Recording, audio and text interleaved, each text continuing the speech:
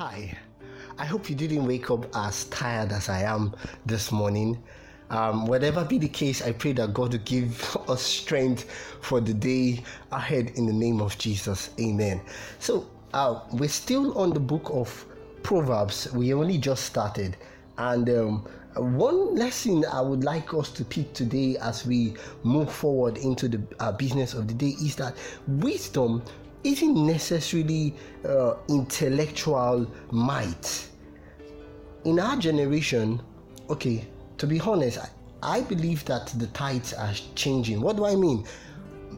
Back in the day, while we were growing up, I remember that a majority of persons around me often equated being wise or being smart to how well you are doing academically. So if you are among the top 3 in class, you are considered to be smart and intelligent.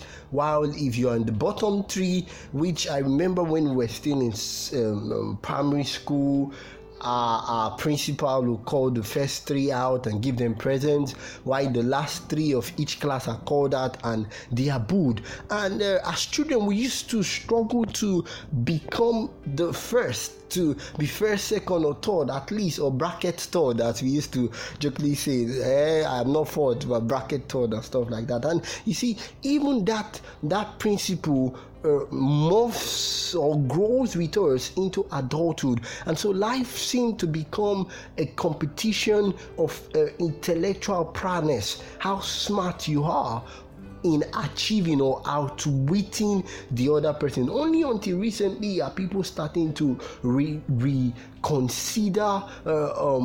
if intelligence is actually a right gauge or scale for wisdom. And that's why the debate is even more rampant these days in the ethical world as to the validity or the debate between emotional intelligence and intellectual intelligence, IQ and EQ.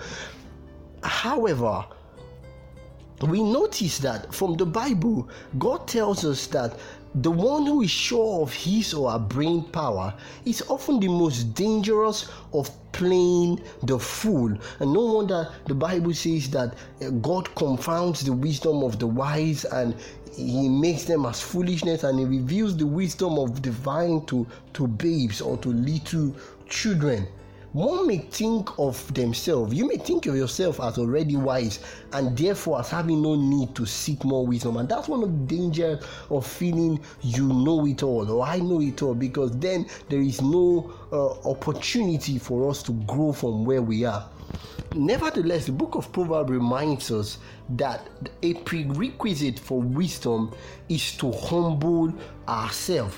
Right from the very first chapter, the book of Proverbs invites us to humble ourselves, not just before man, but to humble ourselves before God. I'm going to tell you this morning that if you can put your qualifications aside, your skills aside, no matter how well it may have helped you in the past, your skills of communication, strength, or whatever it is, if you put it aside and allow God's wisdom to direct the affairs of your life, you may not go as far as others are going here on earth, but I can bet you will run up to eternity that is already waiting for you by the blood of Jesus. And I pray that you trust God, you trust his process in your life. You may not understand it, it may seem foolish, but as you let go of your wisdom, if you let go of the wisdom of this world, the suggestions that you know are not godly, as you let go of them, the Lord will surprise you. He will cause his face to shine upon you. His countenance will be lifted upon you. And I pray so with all of my heart in the name of Jesus Christ. Do have a beautiful day. Tomorrow we're going to really dive into the book of Proverbs.